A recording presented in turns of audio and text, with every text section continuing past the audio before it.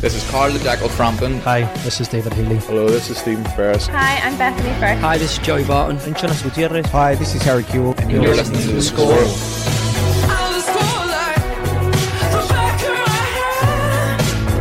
The Score with Michael Clark.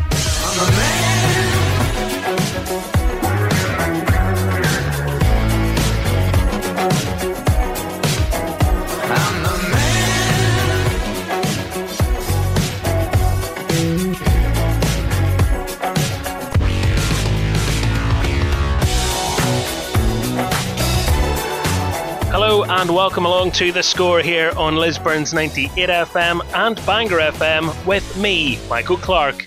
Coming up on this week's programme, journalist Keith Bailie gives us his thoughts on the European Super League. May it rest in pieces.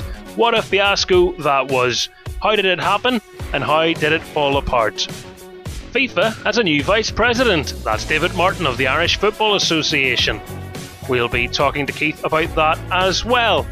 Coming up also on the programme, Portadown manager Matthew Tipton joins us to talk about his team's recent run of form. They've won 3 of their last 4.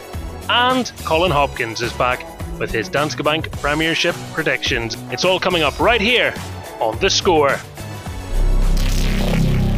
The Score with Michael Clark. Yes, welcome back to The Score. Great to have you on board as always. Another week and plenty to talk about. In a little while we'll be talking to Portadown manager Matthew Tipton, and we'll be hearing from Colin Hopkins too as he gives us his latest Danske Bank Premiership predictions. But before that, the European Super League. It's caused quite a stir. I'm sure you have your own thoughts on it too. And to help us break down what has happened in the most tumultuous few days in football is Keith Bailie. Great to have him back on the programme, of course, sports editor of the County Down Spectator and the Newton Ards Chronicle. Keith, how are you? I'm very good, Michael. Good to speak to you. It's been certainly been an interesting few days for football across the world. I'm sure many of your listeners have strong opinions of their own on the Super League. It was quite something.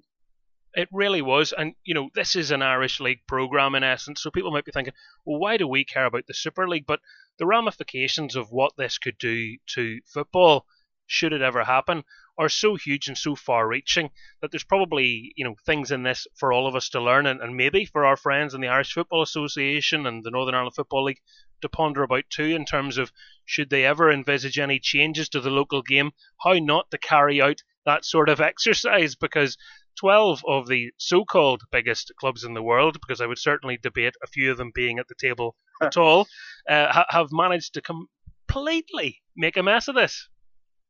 I mean, I think fundamentally, if you don't want to take it too seriously, and sometimes it's good not to take our football too seriously, the whole thing was hilarious. I mean, the way that collapsed on Tuesday night was nothing short of hilarious. I mean, I found it quite entertaining.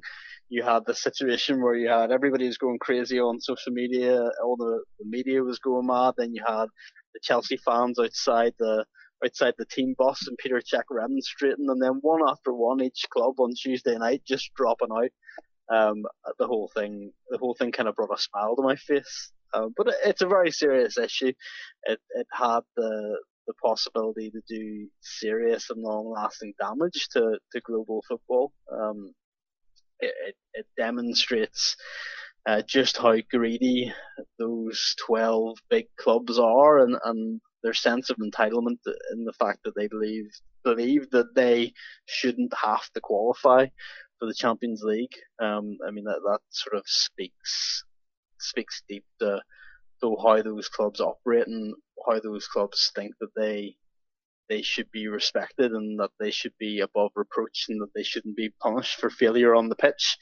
And that's nonsense. That's not how football works. It's a game that, while far from perfect and far from completely fair, it still remains a sport where, even though it's very difficult and the odds are against you, a club can come up through the divisions and a club can come through the preliminary rounds of the Champions League and end up in the group stages along with the big boys. And if you take that away, then there's no doubt that the sport would lose something that's very special and probably sets it apart from your NBAs and your NFLs.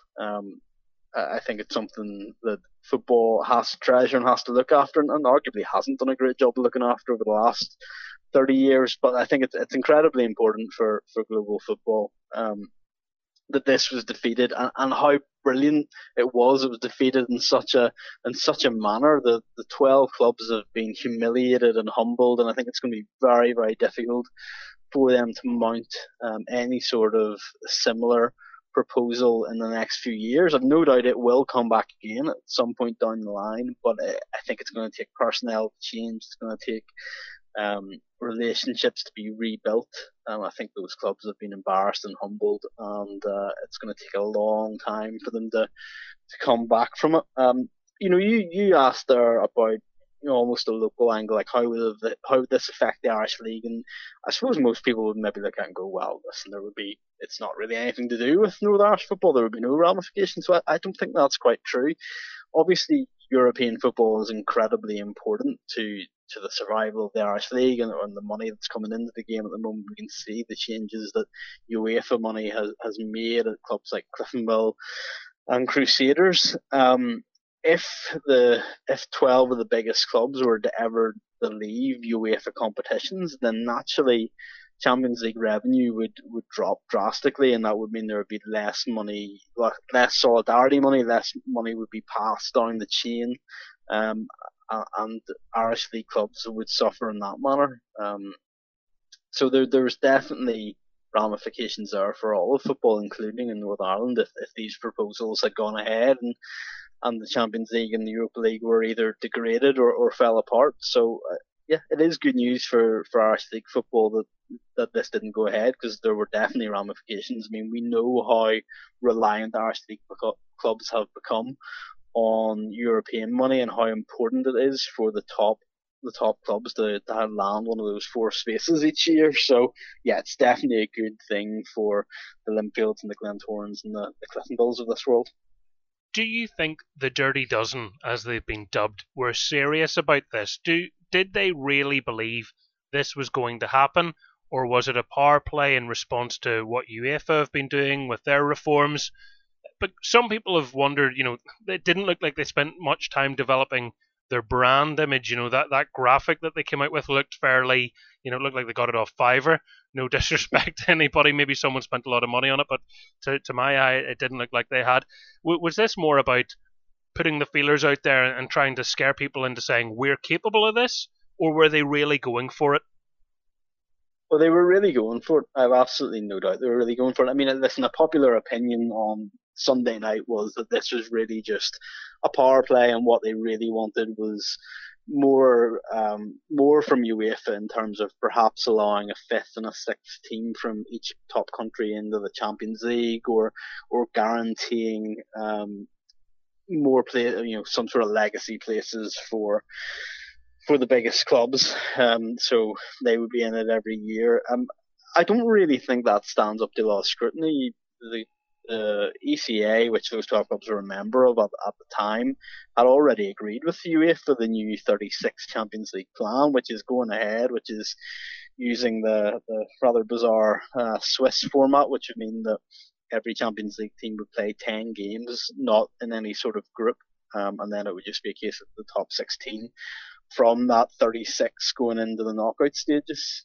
So that had already been agreed. I mean, if it was really just a power play, I don't think the clubs wouldn't have agreed to that. I mean, you heard UEFA talking about how the likes of Ed Woodward of Manchester United had agreed in principle to the 36 team proposal for the Champions League during the week, and then went back on it on the weekend. So I don't think it was a power play. I genuinely think they thought that people would accept it. There would be some backlash, there would be some anger, but ultimately they'd be big enough and bad enough to ride it out. I think they underestimated just how much backlash it would be, but possibly more importantly, they overestimated the corporate support that they would get. I think they, the talk of the money that they thought they would earn seemed so ludicrously high. I mean, where was that coming from? TV money is great, but was it really going to be what they thought it was going to be? I'm skeptical. So I think it just was, it was ill-conceived. It was driven by greed, and it was shallow, but it was very real. They really wanted to do it. I don't think there's any doubt about that. It's gone spectacularly wrong for them. Some clubs have lost sponsorship already over it. JP Morgan, who were the backers of it, have been hit by the good people at the Standard Ethics, because they've downgraded JP Morgan from adequate to non-compliant in light of their Super League backing. So it seems that they got a lot of things wrong, and there was potentially legal challenges. And I know Florentino Perez, Real Madrid, was saying they're still in it. This is still legally binding, but equally the Premier League are looking at their rule, was at L9, saying, well, actually, you can't play in this competition. You've no right to go and break away and play in this competition. It seemed very messy. And then when you had Premier League managers and players coming out speaking against it, and quickly unifying and completely against the club's owners, this is the most spectacular misreading of things potentially ever. Yeah, they massively overplayed their hand. I mean, I think they overestimated their power, and I think when you're doing something like that, you need to bring everybody within your organisation with you. And the clubs, they failed to bring their managers with them. They failed to bring their players with them. They didn't adequately explain it to them. Most players were caught in the hot by it. Ole Gunnar Solskjaer, I think the first he learned of it was when he was interviewed after Manchester United's win on Sunday. I mean, that's not going to enamor someone like Solskjaer to the concept of it. They didn't really do their background work. It was rushed through, and they've paid a really high price for it, and that price is huge. Corporate embarrassment. You've had Ed Woodward's already resigned. We've had John Henry giving an apology. Joe Glazer giving an apology. Real grovelling stuff from some of those guys, and I think it's really dented a lot of these kind of high-flying football men's reputations, and we've not heard the last of it. I think more there will be clear-outs at the boardrooms at those 12 clubs, and owners may go, but I think more likely the kind of corporate level, the chief executives and the vice chairman in the case of Ed Woodward will lose their jobs, and I don't think anybody will have any sympathy for them. The one thing here is there's a narrative that's been created as if football has been saved, it's been won back for the ordinary man on the street, as it were. But there's definitely something to be said that football has become increasingly corporate, and not just in the last couple of years. It is so expensive to try and watch a football team. If you're talking about a Premier League side in particular, the various subscriptions you need to have. And, this has been a bone of contention for many years. Try to go to a game and forget about worrying about flights or anything like that. In normal times, just your ticket price has gone up and up and up. Football has a long way to go to truly be back for the everyday person, doesn't it? Yeah, well, listen, there was the stench of hypocrisy was certainly there in certain corners. On Sunday, Monday, and Tuesday. I mean, one of the organisations that were the first to complain about it, understandably, I guess, was the Premier League. But if you take it back to 1992, the Premier League was founded. They broke away from the Football League, and the reason they did that was because they wanted more television, a greater share of the television money for the top clubs. Now, obviously, it's slightly different because they motion relegation, which wouldn't have been involved in the Super League, but the premise is still there. It was cut from the same kind of ideological cloth of making sure that the top clubs got more money. You can have a debate all day about whether the Premier League's influence was a good thing or a bad thing. It's been good in some ways. We've got better stadiums, we've got better football, players are better paid, so that's all good. Bad side of it is the tickets are more expensive, and games are generally paid behind a paywall in terms of television. So there's positive and negatives there, but let's not get away from the sheer hypocrisy of the Premier League complaining about a league breaking away from another league. It's kind of ludicrous. You look at UEFA as well, and this is UEFA who obviously the Champions League, previously the European Champions Cup, was an all champions competition. They created the Champions League by introducing the group stage. Why did they introduce that group stage in '92? Well, it was to make sure that the top clubs played more games against each other and that they generated more television cash. The exact same principles that the ESL outlined. On top of that, they then started introducing second place teams from the top leagues and third place teams and fourth place teams. It's a myriad of preliminary rounds for the Irish League or the League of Ireland champions to qualify for the group stages of the Champions League. It's not quite impossible, but it's not far off it. So again, there's sheer hypocrisy coming from UEFA, who more or less did the same thing in the 90s. Again, there is a slight difference there because in theory it is still possible for small clubs to qualify for the Champions League, which isn't true for the ESL. But like, if you think the Champions League is a meritocracy, then you've just not been paying attention. On top of that, you've had the British governments became involved, and they were obviously very much against the prospect of this league taking place. But how have we got to this point? Well, we've got to this point because clubs have been bought by foreign owners. Manchester City are owned by the Abu Dhabi royal family. Chelsea are owned by a Russian oligarch. Manchester United, Liverpool, and Arsenal are owned by Americans. Where were the government when those takeovers were taking place? Now, there's talk about maybe introducing the 50+1 system of ownership they have in Germany. Well, we should have been having that conversation 20 years ago if you wanted to curtail the rampant greed that exists in football, in Premier League football at the moment. You've got Sky Sports, who dedicated hours and hours of coverage to criticising the European Super League, and don't get me wrong, I agreed with pretty much every word Gary Neville said on Monday Night Football and on Super Sunday. But there's massive hypocrisy there as well. Sky are the organisation that fueled the Premier League, that put English domestic football behind the paywall and made it incredibly expensive to watch. And in turn made these clubs incredibly wealthy. They're the reason these big six are as wealthy as they are, partly.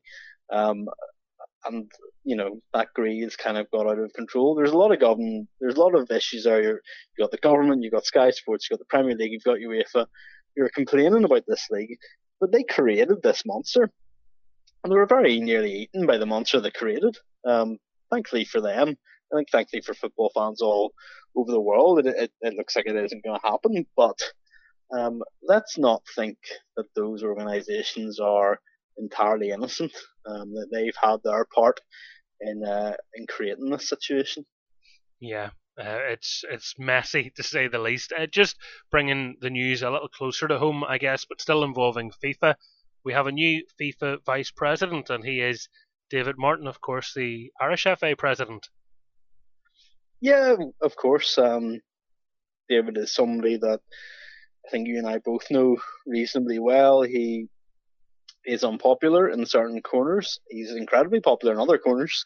He's always had his backing from the smaller clubs in this country, and that's taken him through and got him to this point. Listen, I don't think it's a major concern for football in Northern Ireland. Maybe some of us have doubts about David Martin's capability, but it's not going to do Northern Ireland any harm to have a FIFA vice president.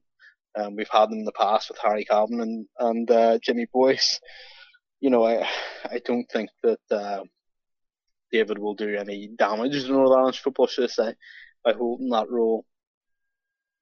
Some will look at it and say, how can somebody who failed competency tests to rejoin the IFA before those competency tests were made non-important, get to this point and become a FIFA vice president?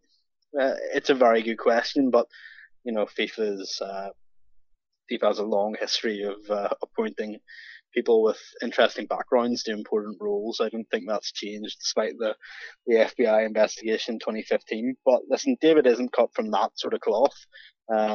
He's a guy who maybe isn't the best spoken, but he'll get into that role, he'll work hard, and he'll work with people. I don't think it's going to have any negative consequences for anybody in Northern Ireland. I think it's just a nice role for David Martin to have. very nice role. I think it's about £190,000 per annum.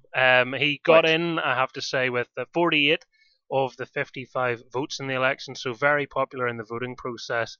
And no doubt they'll be looking at a CV where he got the Irish Cup final played during the midst of a pandemic and has successfully staged UEFA competitions in Northern Ireland. They'll be looking forward to the Super Cup, maybe mightily relieved that it doesn't look like they'll have to throw the big boys out of the European competitions because, with the greatest of respect, they want to make sure that the biggest names are in Belfast for the Super Cup final, don't they?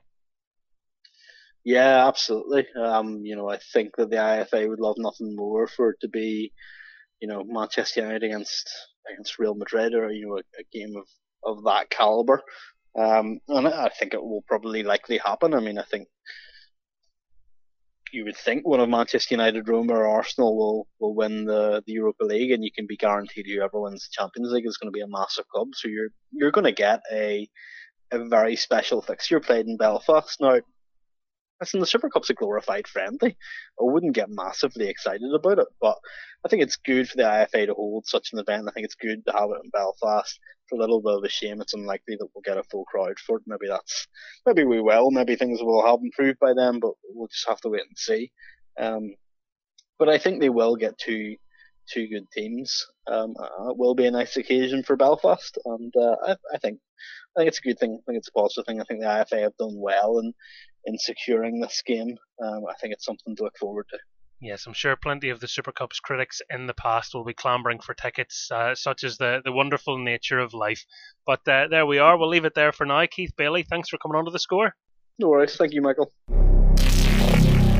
The Score with Michael Clark. Now we move on to our next guest on the programme, and it's fantastic to welcome him back onto The Score. He is the manager of Portadown Football Club, Matthew Tipton. How are you? I'm all good, Michael. How are you? I'm doing very well, thank you. I imagine you're in great form at the minute. 3 wins from your last 4 games. That's top half of the table form stuff there. Well, I get too carried away, but yeah, we're pleased. I think we had a period of games where we were maybe drawing or getting beat by the odd goal against the top 6 teams, and it can send you a little bit disappointed. But we knew if we carried on performing that way, results would come.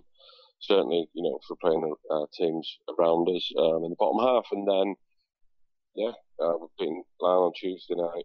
It was really pleasing because it was our last opportunity to beat a team from the top 6 this season, and thankfully we did it at the final attempt. Was that part of the motivation? Obviously, you never set your team out there with an idea of not wanting to win, but considering you hadn't beaten the team in the top half in this campaign, was that, I guess, part of the inspiration for those players to go and make sure they do it at least once? I don't know if inspiration, because obviously, like I said, we do try and win every game. It wasn't something that we referenced, but it's a monkey off our backs, I suppose, going into next season. Because it would always be that doubt when if we start another season now we haven't done it. I did reference it prior to the game on Tuesday night. This is the last opportunity, but that wouldn't have made any difference to the players because they go out to win. Regardless of who they're playing, they go out to give their best. So it was just good, I suppose, to start sessions and like I said, to get the monkey off our back going into next season. After this weekend's game, you're the other side of the split, and then you're playing teams from your own half of the table. Is this a chance really for Portadown to finish strong? And if so, have you set a target for your team of what you want to see from them between now and the end of the campaign? No, just as many wins, the same target as we set up when we kicked off right at the beginning of the season. Get as many wins as possible, and then see where that takes us. Obviously now, that'll be 9th is the best we can finish. So that's the target now. And 9th is the place you occupy. You play the team joint on points with you, but a place below you, Warren Point, this weekend away from home, and obviously you'll have to play them again soon as well. How big are those games in terms of if you're going to secure that position? Well, it'll be really important because we'll play them now and then. We'll play them the first game after the split if they keep to the same format that's been in place forever. So there's no reason why I would expect it to change now in the next week. So we'll play them Saturday and then we'll play them the following Saturday. So it's really important because 2 wins, it'll pull us away from them. But they'll be sitting in the same because they're obviously coming off tougher on themselves. I think it's 12 games without a win for them. They'll be looking right. We have to play, Portadown twice here, a couple of wins and give them a boost going into next season and the rest of the split. And that's what everybody will be focusing on now, I suppose. It'll be like a mini league to gain confidence for next season. But, we know what we're targeting internally, and we'll just make sure that we perform the best we can. In terms of retaining some of your best players, obviously we've all recently seen 2 5-year contracts be handed out to 2 of your top names. Unfortunately, Luke Wilson's now injured, but Lee Bonus continues to reward you with all the goals he's scoring, including the winner against Larne. Is that a testament to, I guess, the healthy position Portadown are in, where they can now retain the services of their better players for longer?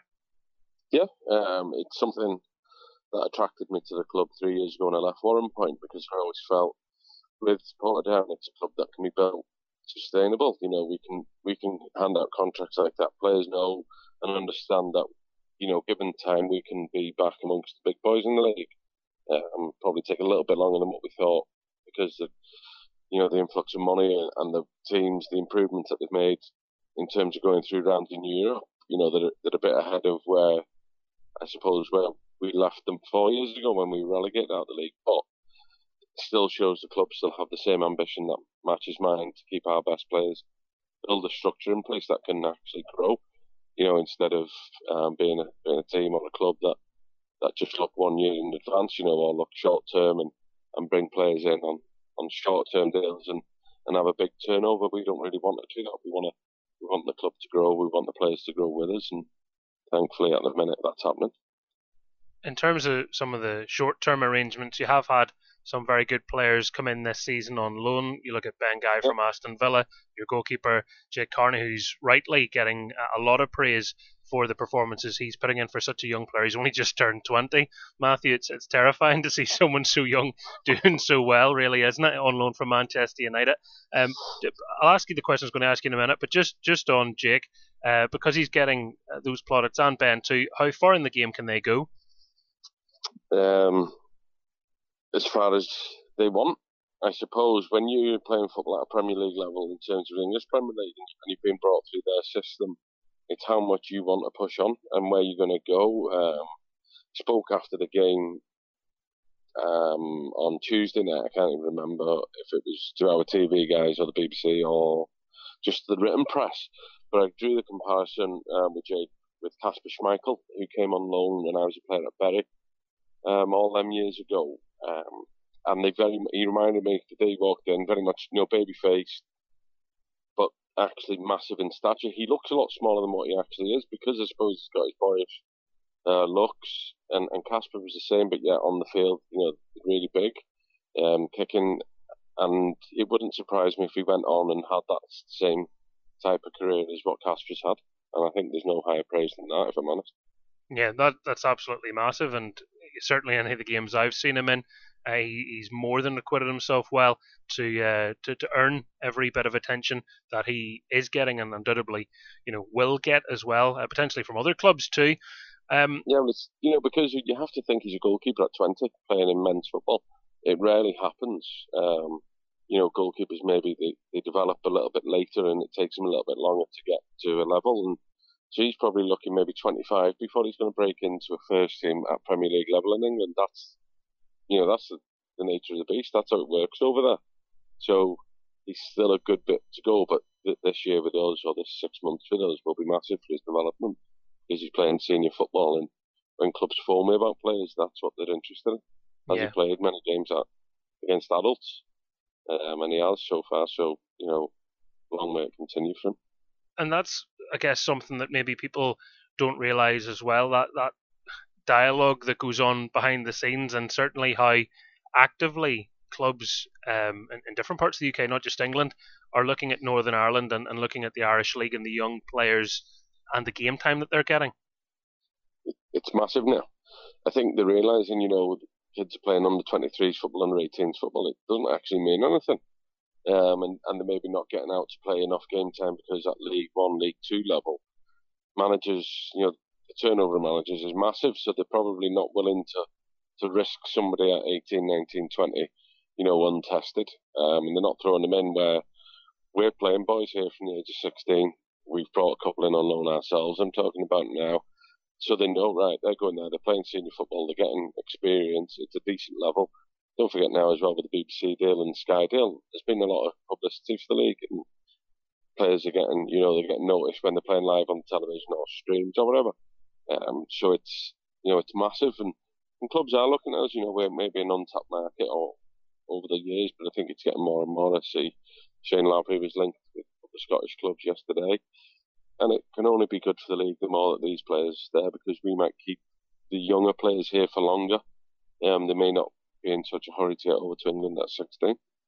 And the other side of that is you might be able to get a few more of those young stars over here on loan for Portadown now that there's a bit more of an acknowledgement of what you can do for those players in their career when you're giving them senior competitive football as opposed to playing in the 23s or whatever. Yeah, and it's not something that we'll be doing. We're not going to fill the team full of these young players on loan, but one or two sprinkling here and there, I think, is massive. It's good acknowledgement for the club that they see the club and myself, I suppose, as the good environment for them to come in and play. And yeah, if we can keep being recognised by the Manchester United and Aston Villas this will, then we'll be more than happy. I'm sure your supporters will too. Speaking of your supporters, we spoke about this last Saturday at Shamrock Park after the Cliftonville game, and it was something you were saying then, and I know it's something that you've been talking about since, and that is the return of fans. Has there been any engagement from the Northern Ireland Football League at all? Any indication as to what's going on behind the scenes to put the wheels in motion, I guess? No, that was just purely my opinion. I'm sure that they are lobbying for fans to come in, but at the end of the day, I don't know. I'm not privy to them conversations between the executive and obviously the IFA and NIFL. I just think it would be brilliant for people to get out. That it's something to look forward to. Pubs and outdoor restaurants and cafes or everything else is going to open next week, and I think now we've had a year of this. People actually. Well, if they don't know how to behave now, we don't need to worry about them. If they can't put a mask on if needed or sit 2 meters apart or whatever else all the rules are, well, we're going to struggle, aren't we? But I certainly think it'd be a big boost for a massive part of society if they could see that, they were allowed in. In England, they're doing 10,000 in each stadium, aren't they, for the last round of fixtures. So everybody that for their last home game of the season is going to get 10,000 fans in. Yeah, isn't it the last two rounds, because they're factoring in one home game for everybody? Yeah, so everybody's getting a home game. So yeah, for their last home game, they're going to get 10,000 fans in, which is super. And 10,000 is quite a lot of people. I don't think we're asking for 10,000. Well, I'd love us to get 10,000 in, but obviously we can only hold about 3,000 at Shamrock. So let's be realistic, and see what we can get in that's safe.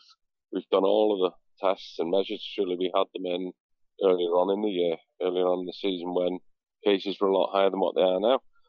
If it's done properly, I don't see a problem with it. But that's for powers, way above my level to decide. I just think it would be good for society and also good for the players and staff to see people back at the ground, to give us that little boost to finish the season off. Yeah, it's been a long time for supporters since November, months without being able to go into a ground and have that match day experience. And maybe something that gets forgotten about in the conversation is, 10,000 people going to a game in London, they're probably relying on the public transport to get to those games because of the way the city is, compared to if you're a Portadown fan, you're probably going to be able to drive to the game or get yourself close enough to walk to the game. So it's not the same congestion on the public transport. I remember initially they did say it was about the transport, it was travelling. Let me tell you something, you don't travel in Northern Ireland, right? If you're going from Coleraine to one point, which won't happen because the split anyway, the furthest that Coleraine will be travelling is to Belfast, which is an hour away. Yep. That's not travelling. An hour ain't travelling, and like you say, you'll be in your own car. So if they said, look, you can go, and that's if away fans allowed in, I suppose everybody would be just asking for home fans anyway. So home fans, like you said, predominantly will live in the town or the city that the club they support. So they'll go in their own car or walk to the stadium. Can't see how that's not safe. But if they can come up with a reasonable excuse to why it's not safe, then I think everybody accept it. And if they just say, look, you know what, we've only 6 games left, we've done brilliantly to get to now, why don't we just get it all in place and play and be ready for next season? We can open the doors fully. Well, I think then everybody will accept that as well, because they've gone without going. So I don't see a big. I would just love it myself personally, and I'm sure plenty of other managers, players would embrace them coming in for the last few games. Yeah, certainly any manager I've spoken to has said they would love to get the fans back as soon as it's safe to do so. And I know Tiernan Lynch has come out and said it could be done properly now. If you look at all the checks in place, there's not a ground that I've gone to, and you know exactly the same as me, and probably everyone that's been able to go to a ground has had the same experience. Where you go, there's someone that checks your temperature, someone that makes sure you're wearing your mask, etc., etc. All these measures have been in place for so long now that it'll come as no surprise to any of the clubs that they're more than capable of organising it. So it's just whether they're going to be trusted to do it or not, I guess. Well, yeah, that's exactly it, isn't it? Look, what we don't want is an upturn or anything like that. We don't want people getting ill, but we're in a situation where we know what we have to do now to stay safe, or pretty much. Well, if you don't know, like I said earlier on in the conversation, if you don't know now, you're never going to know, because we've been in this situation for a year, We're outside, so the risks are minimal. And if they have to wear a mask to stay outside, which, you don't have to in general day-to-day life, but if that's the case and you have to wear it to watch the game of football, then I'm sure people will do it. The other thing they're talking about, or there has been talk about, the Premiership season starting a little later for the next campaign because it's running later. What do you think about that? Is that sensible? I'll be honest, it was me that was pushing for that. We had a manager's meeting the other week, and I brought up that issue because it felt kicked off at the normal time. And I get there's going to be clubs that are playing in Europe that aren't going to get any time off, but then they wouldn't get any time off anyway. Where I felt if we went back and we were to kick off on the first week of August, we would be back in training round about the 3rd week of June to get 6 weeks of pre-season in. Players haven't had a holiday for 2 years, so then I might run into it. If we're opened up to go on holiday, then the players might come to me and say, look, the only time we can go on holiday is middle of July, we're going to miss chunks of the squad. And I just felt that if we could kick off a little bit later, it would be a massive bonus. And, it gives people a little bit of a break. Because I know people will say, sure, you didn't play for 6 months, but that wasn't the case. At this stage last year, we were told it was a 3-week lockdown. The players were still training. We didn't know if we had to go back in to train, back in to finish the last 7 games of the season. So whilst we weren't allowed to train together, everybody had to keep going. We didn't know, promoted or not, so everybody was still going. That then got called. Obviously, it was around about the end of June when we were made official that we were getting promoted, and everybody at Linfield and everybody else was in the same situation. And then we went straight into training the week later because we were told the season was kicking off at the normal stage. Got interrupted, put back. That never stopped us training because we didn't know, because we never had a clear date. We were just guessing off everything. So yeah, pretty much the boys haven't had a break now for 2 years. Well, it'll be 2 years when the season ends from when we started the pre-season. So I just felt we needed a 6-week complete rest and break from football. Yeah. Which could and should happen now if we kick off next year on the 28th of August. Seems set to be the case, and definitely the reasons you've outlined there, they're very sensible. We have to remember these are human beings as much as, you're all figures of entertainment for the rest of us.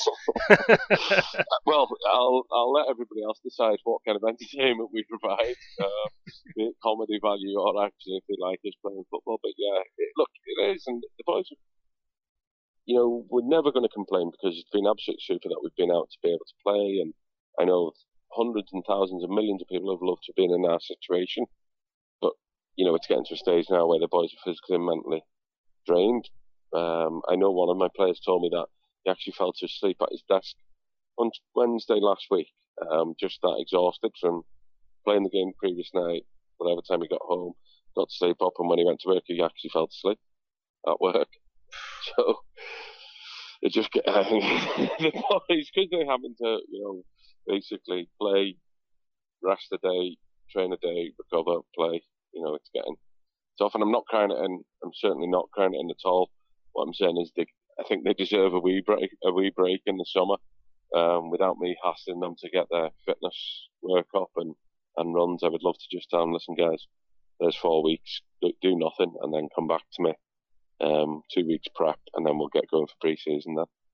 Yeah, very good. Last question I want to ask you, just on, obviously, there's been so much in the last week in England and indeed across Europe with the European Super League debate and the idea that was sort of born out of nowhere and died very quickly after nearly everybody went ballistic at it. I'm just wondering, do you think there's a lesson to be learned for football in Northern Ireland about how that was approached, or is there anything we can capitalise from what's happened there? I think it's a completely different scenario, isn't it?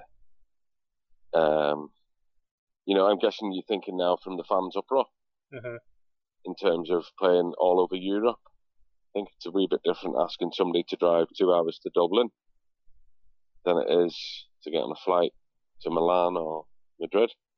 I don't know. Am I wrong? No, there's definitely a difference, mind you. That they would have the I get it. The infrastructure to allow it to happen, I suppose, as well. The finances to allow it to happen quicker. Yeah. A flight to Milan's not going to cost Manchester United too much money. No, in terms of the club, it's not. But the fans travelling, it's going to cost. Yeah.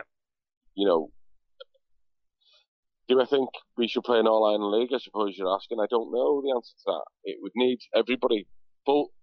It would need to be a full-time league, and both. So every club in Northern Ireland would have to be full-time.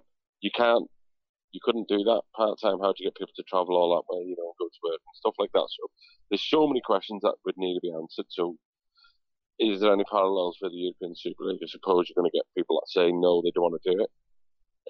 I think there would be less people saying no in terms of clubs and fans here than what there was, because it was complete outrage, wasn't it?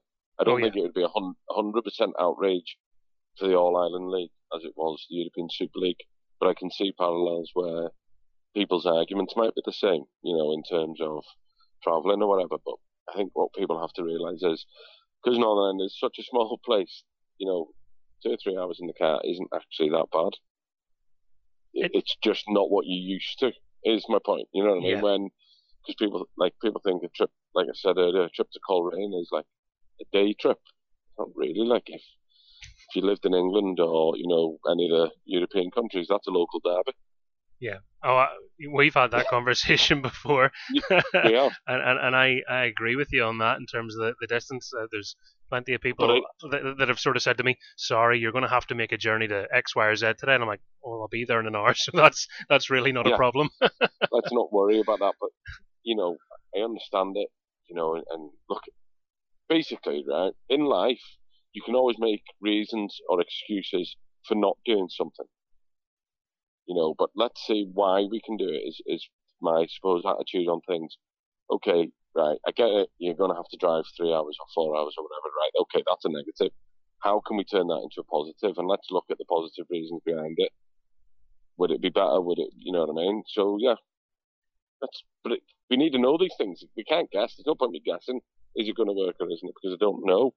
It's a bit Jerry Maguire here, isn't it? It's show me the money. If someone can put it, the money is right. If you can put the money in place to make it work, then people will be interested to at least listen to the conversation. Whereas if it's all pie in the sky, I'm guessing people probably are fed up with the debate. Yeah. Until I know hard facts, then I can't make a valued judgment on it, I suppose, because I don't know. So yeah. I've probably given you 5 minutes there where there's no answer in it, because I don't know the answer, because I don't know the questions yet, or I don't know the proposals. I do think the European Super League thing was a silly thing. I didn't agree with it. It was never going to work in my eyes, but there's probably more reasons, and people cleverer than me and you who know that them reasons are and why the clubs went for it. I've said it, obviously not said it to you, I've said it to other people and your friends of mine. Can I see an IPL-style football tournament in the next 10 years? Yes, I can. Franchised football. I can see it happening. And be it a month-long tournament or something, and they'll have people going there, and then it might be these 12 clubs, their owners, they might Merseyside Reds, Manchester Titans, or whatever you want to call these things, and they'll play in a separate tournament. I can see it happening.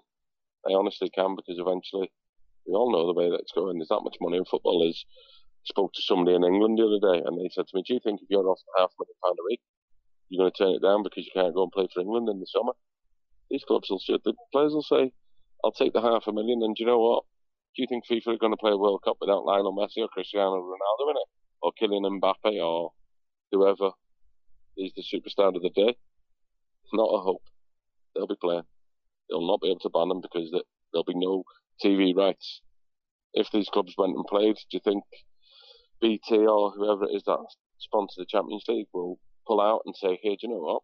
I know everybody hates it, but we'll cover them matches instead because they're the games that want." And I think that was part of their plan because they'll get more money from TV. Now these bigger clubs, they'll start negotiating their own TV deals down the line. And that's the way it'll work. And that's the way it works in Spain currently. It'll be a fascinating landscape to see what way football does develop. The key word that the likes of Agnelli at Juventus and Florentino Perez at Real Madrid, they keep saying it's suspended, which tells you they haven't given up on it. And this is what I'm saying. I think they might do some kind of tournament. I'm not saying, I'm not privy. I don't know. I'm only Portadown to join European Super League. Could you imagine it? The Portadown rights? They would maybe come up with it. Have to think of some different name, not using that one. I just think they might do something, and it might be a kind of summer thing because obviously we have the World Cup and the European Championships every 2 years, and maybe do this other tournament for a club or a franchise thing. Because there's obviously, isn't it? They want to do it, I don't know. It's only my thing. So if it happens in the next 10 years, we can replay this and say, "Sure, this fella did know what he was talking about." And if it doesn't happen, they'll just think that I'm crazy as they think anyway. So it doesn't really matter. Revolutionary. Maybe they need to get you on the phone and think about, a better way of implementing things, because whether anybody likes the idea or dislikes the idea, I think we can all agree how they went about it was an absolute dog's dinner. I don't know. Like I say, there must have been some thought in it. And some thought that it's going to work because you don't come out that they were pretty far down the line. Nobody gets that far down the line without knowing the ins and outs, but they just misread the room, didn't they? They didn't. Massively. Because this was, we're both involved in football and we hear things and we generally hear things kind of quietly, I suppose, before it actually happens. Only a couple of hours, this is going to be leaked, but this was kind of a bombshell to everybody last Sunday afternoon. Yeah. The whispers of it only came out on Sunday. It wasn't like it had been building up to something over the last fortnight or something. I hadn't heard about it, and I generally hear things quite quickly. Well, it was surreal. It was surreal watching Manchester United against Burnley. I mean, even Gary Neville said on commentary he can't concentrate on his job because this has just come out of nowhere. And I think that was everybody. I was watching the football, and then it was a case of constantly looking at the phone. Going, "What's happening here?" Do you know what I mean? So you kind of refreshing in news feeds and typing things in on Google and whatever to see, what is this?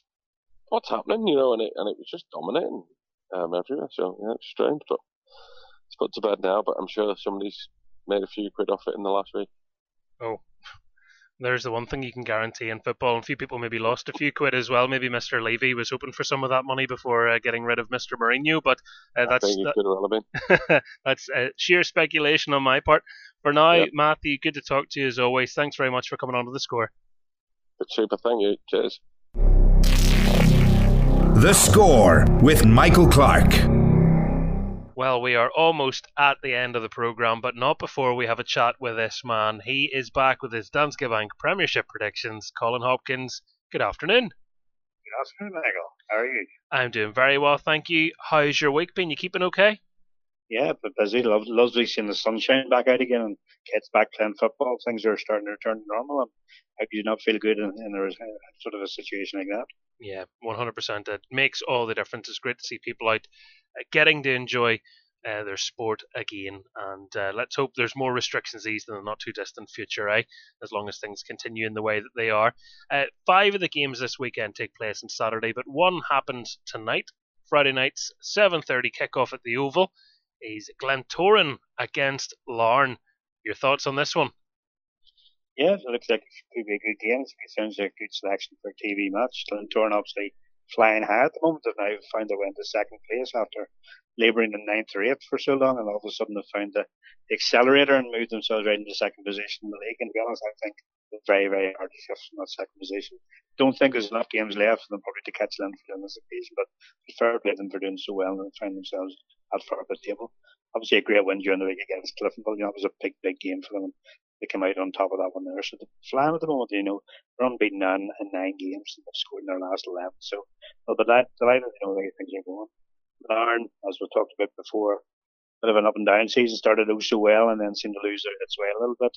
They could win last weekend against Mourne 5-0, but disappointing defeat, against Portadown midweek sort of brought them back down there a little bit. But so they're guaranteed now top 6, but I think overall might have had sort of higher expectations of them. So it's going to be a tough game at the Oval on Friday night. It is, and the thing about Larne is, as much as people want to write them off, they're 5 points behind Glentoran going into that game. Win that, then it's obviously 2 points, and they have to play each other again after the split. So Larne, in losing against Portadown, obviously haven't helped their cause in their fight for an automatic European spot, but it's not out of their reach yet, but it'll be certainly further from them should they lose in this game against Glentoran. With that being said, who are you giving the 3 points to, or are you going down the middle?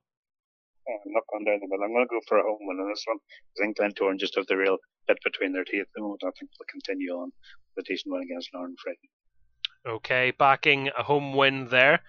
Of the action on Saturday, 4 of the games are 3 o'clock kickoffs. We'll talk about them before we talk about the Glenavon Linfield game, which is 5:30. So let's look at Coleraine then, shall we? It's the game I'm going to be at. Ballymena United, Coleraine, a derby game. What's not to love?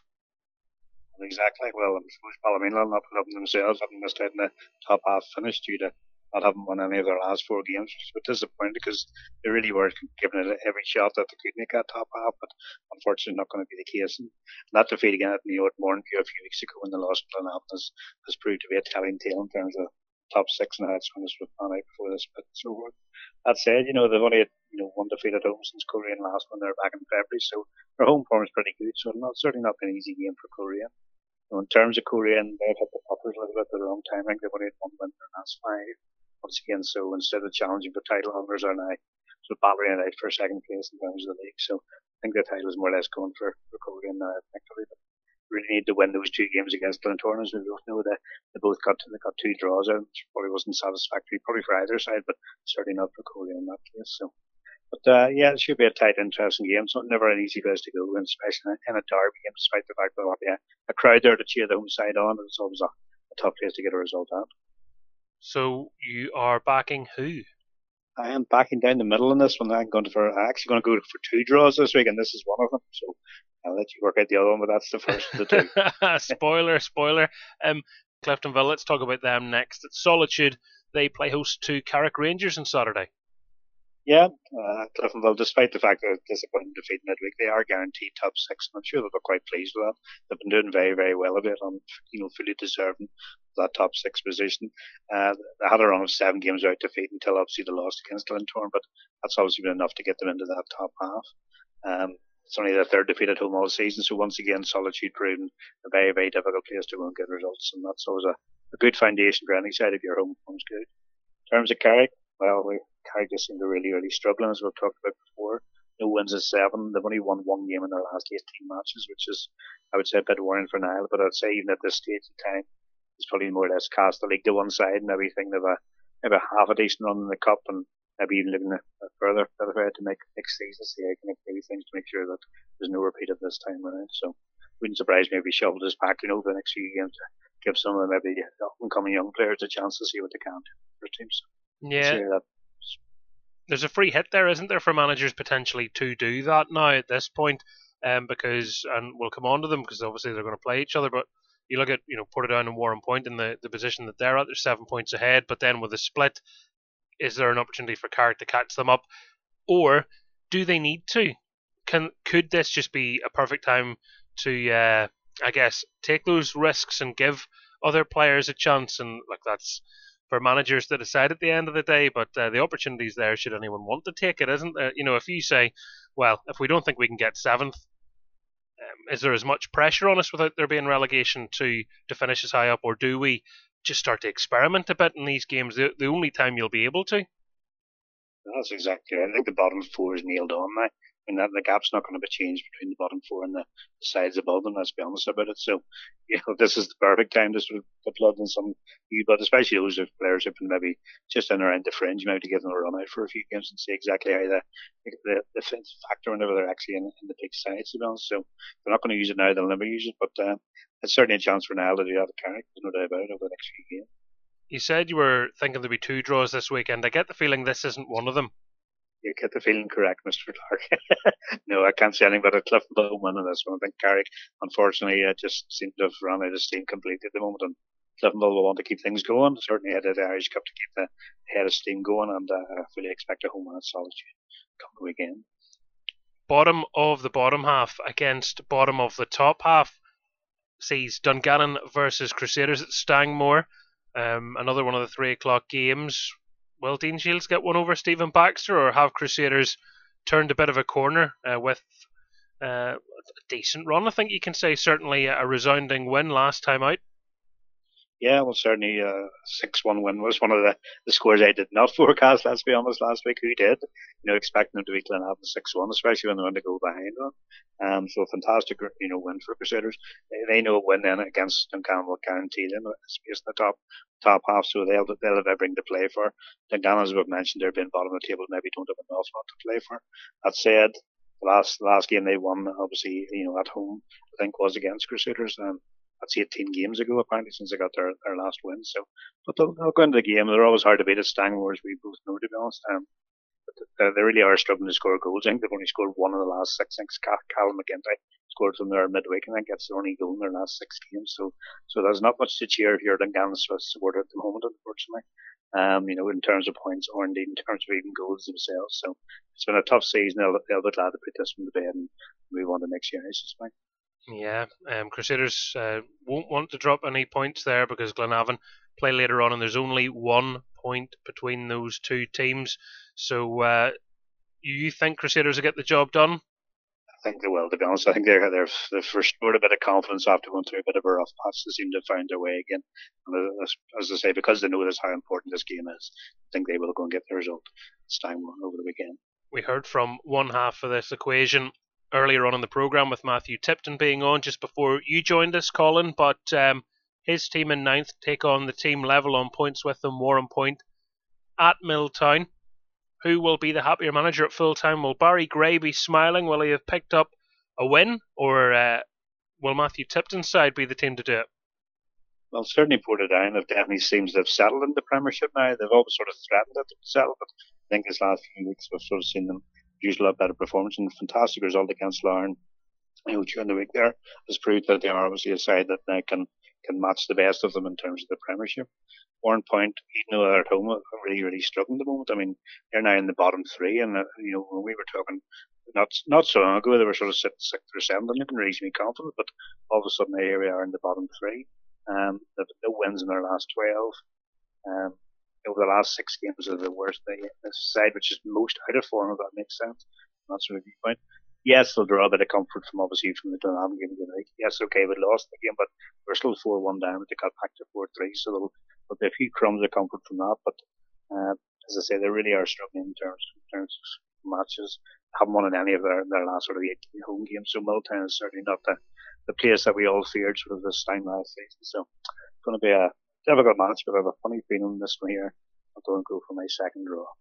I had a hunch this might have been the one that you went that way with. Then to the 5:30 game at Mornview Park. If Crusaders were to drop points against Dungannon, this would then become must-win for Glenavon, and it would make it even more interesting a competition. To be totally honest, whether Crusaders will give them that opportunity or not, but either way, Glenavon will want to try and give themselves every chance of finishing in that 7th position. So it's still not a throwaway match for them. They will be underdogs, of course, against Linfield, who are now only 3 wins away from keeping their hands on the Gibson Cup and retaining the trophy. The Blues are the visitors against the Lurgan Blues. You said there would be 2 draws this week. You've already told us of 2 draws, so who wins this?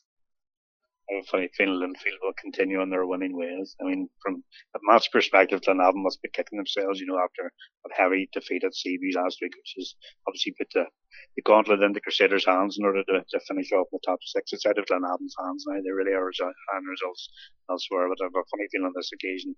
Linfield now can see the finishing line, and like any good thoroughbred will no doubt put a gallop on to get over that finishing line as quick as they possibly can. So, I really can't see anything but in the way when in terms of this one. But I'm going to temper that a little bit, Michael. I'm going to forecast a little bit ahead of ourselves by saying Linfield will go on to win the league. However, I suspect Glentoran will beat them in the Irish Cup final.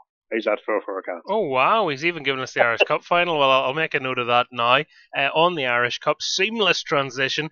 10 Irish Cup games taking place in the coming days. 7 of them happening on Tuesday. Ballymena United, Portadown, Carrick Rangers, Belfast Celtic, Cliftonville, Port Stewart, Coleraine Crusaders, Glenavon, Dungannon, Swifts, Linfield, Anna United, Warrenpoint Town, Ballyclare Comrades. That's all the Tuesday action. The 3 games happening next Saturday. Ballinamallard United against Dergview, Knockbreda against Newington, and Loughgall against Banbridge Town. We'll be talking more about those games, obviously reflecting on 7 results and looking to the other 3 games on next week's show. The teams that have got walkovers into round 2 already, we know: Dollingstown, Glentoran, St James's Swifts, PSNI Larne, and Bangor. That is, of course, as 6 teams have withdrawn from the competition, namely Ards Dundela, the Welders, Institute, Newry City, and Queen's University. Hope you kept track of all of that. Colin Hopkins, thank you for joining us on the programme. Thanks for having me back. We'll be talking to you again next week here on The Score, but for now, from Colin and myself, our time is up. All that remains to be said is enjoy your weekend of sport. Bye-bye.